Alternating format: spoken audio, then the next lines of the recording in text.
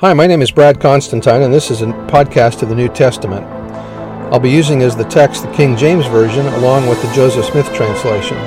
Although this is not an official recording of the Church of Jesus Christ of Latter-day Saints, every effort's been made to be as doctrinally accurate as possible. I'll also be using quotes from general authorities of the Church, the apostles and prophets, and BYU professors and others, and every word out of the Scriptures themselves. So if you're ready for a really detailed analysis of the New Testament, you've come to the right place. Welcome.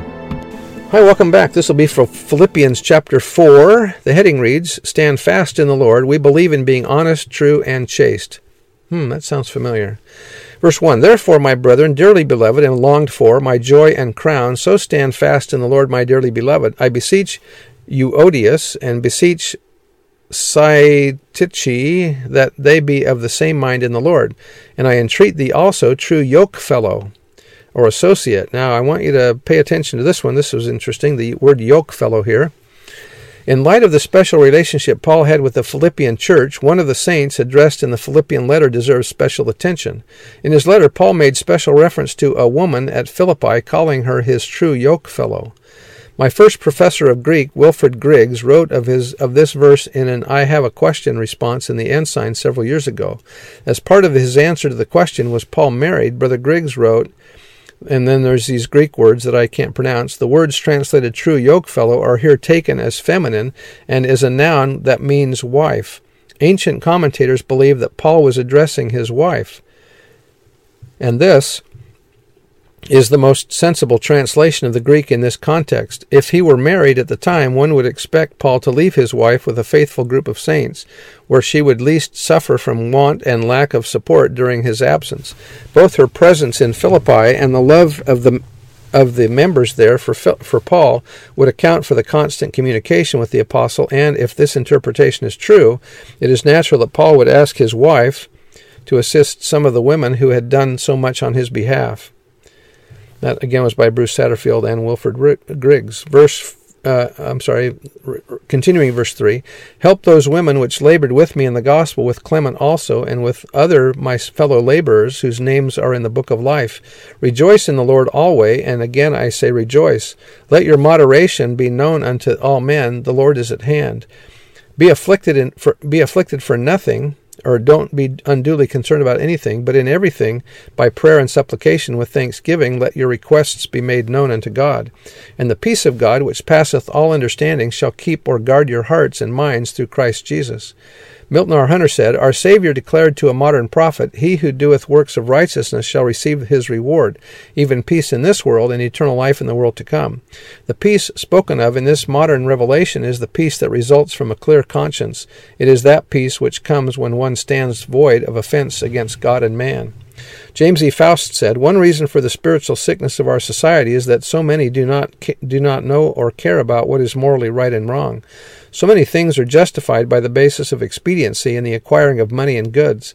In recent times, those individuals and institutions that have had the courage to stand up and speak out against adultery, dishonesty, violence, gambling, and other forms of evil are often held up to ridicule. Many things are just plain and simply wrong, whether they are illegal or not. Those who persist in following after the evil things of the world cannot know the peace of God which passeth all understanding. Verse 8, Finally, brethren, whatsoever things are true, whatsoever things are honest, whatsoever things are just, whatsoever things are pure, whatsoever things are lovely, whatsoever things are of good report, if there be any virtue, if there be any praise, think on these things. It sounds like Article of Faith number 13, doesn't it?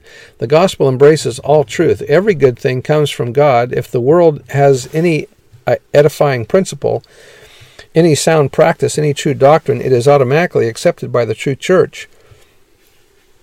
Converts to the church never forsake anything they believe which is good and true. They simply gain the added light and knowledge which God has given by revelation to his servants, the prophets. If you think about it, what have we gained from the world as a church? We've gained Sunday school as one thing. Verse 9, Those things which ye have both learned and received and heard and seen in me, do, and the God of peace shall be with you. But I rejoiced in the Lord greatly that now at the last your care of me hath flourished again, wherein ye also were careful, but ye lacked opportunity. Not that I speak in respect of want, for I have learned in whatsoever state I am, therefore, to be content. I know both how to be abased, or humble, and I know how to abound. Everywhere and in all things I am instructed both to the full and to be hungry, both to abound and to suffer need. I can do all things through Christ, which strengtheneth me. Notwithstanding ye have well done, that ye did communicate or participate with my affliction. Now ye Philippians know also that in the beginning of the gospel, when I departed from Macedonia, no church communicated with me as concerning giving and receiving, but ye only. Of all the congregations Paul had organized, only the Philippian congregation remembered Paul in his times of trouble by sending him needed physical and financial help. Verse 16, For even in Thessalonica ye sent once and again unto my necessity, not because I desire a gift, but I desire fruit that may abound to your account.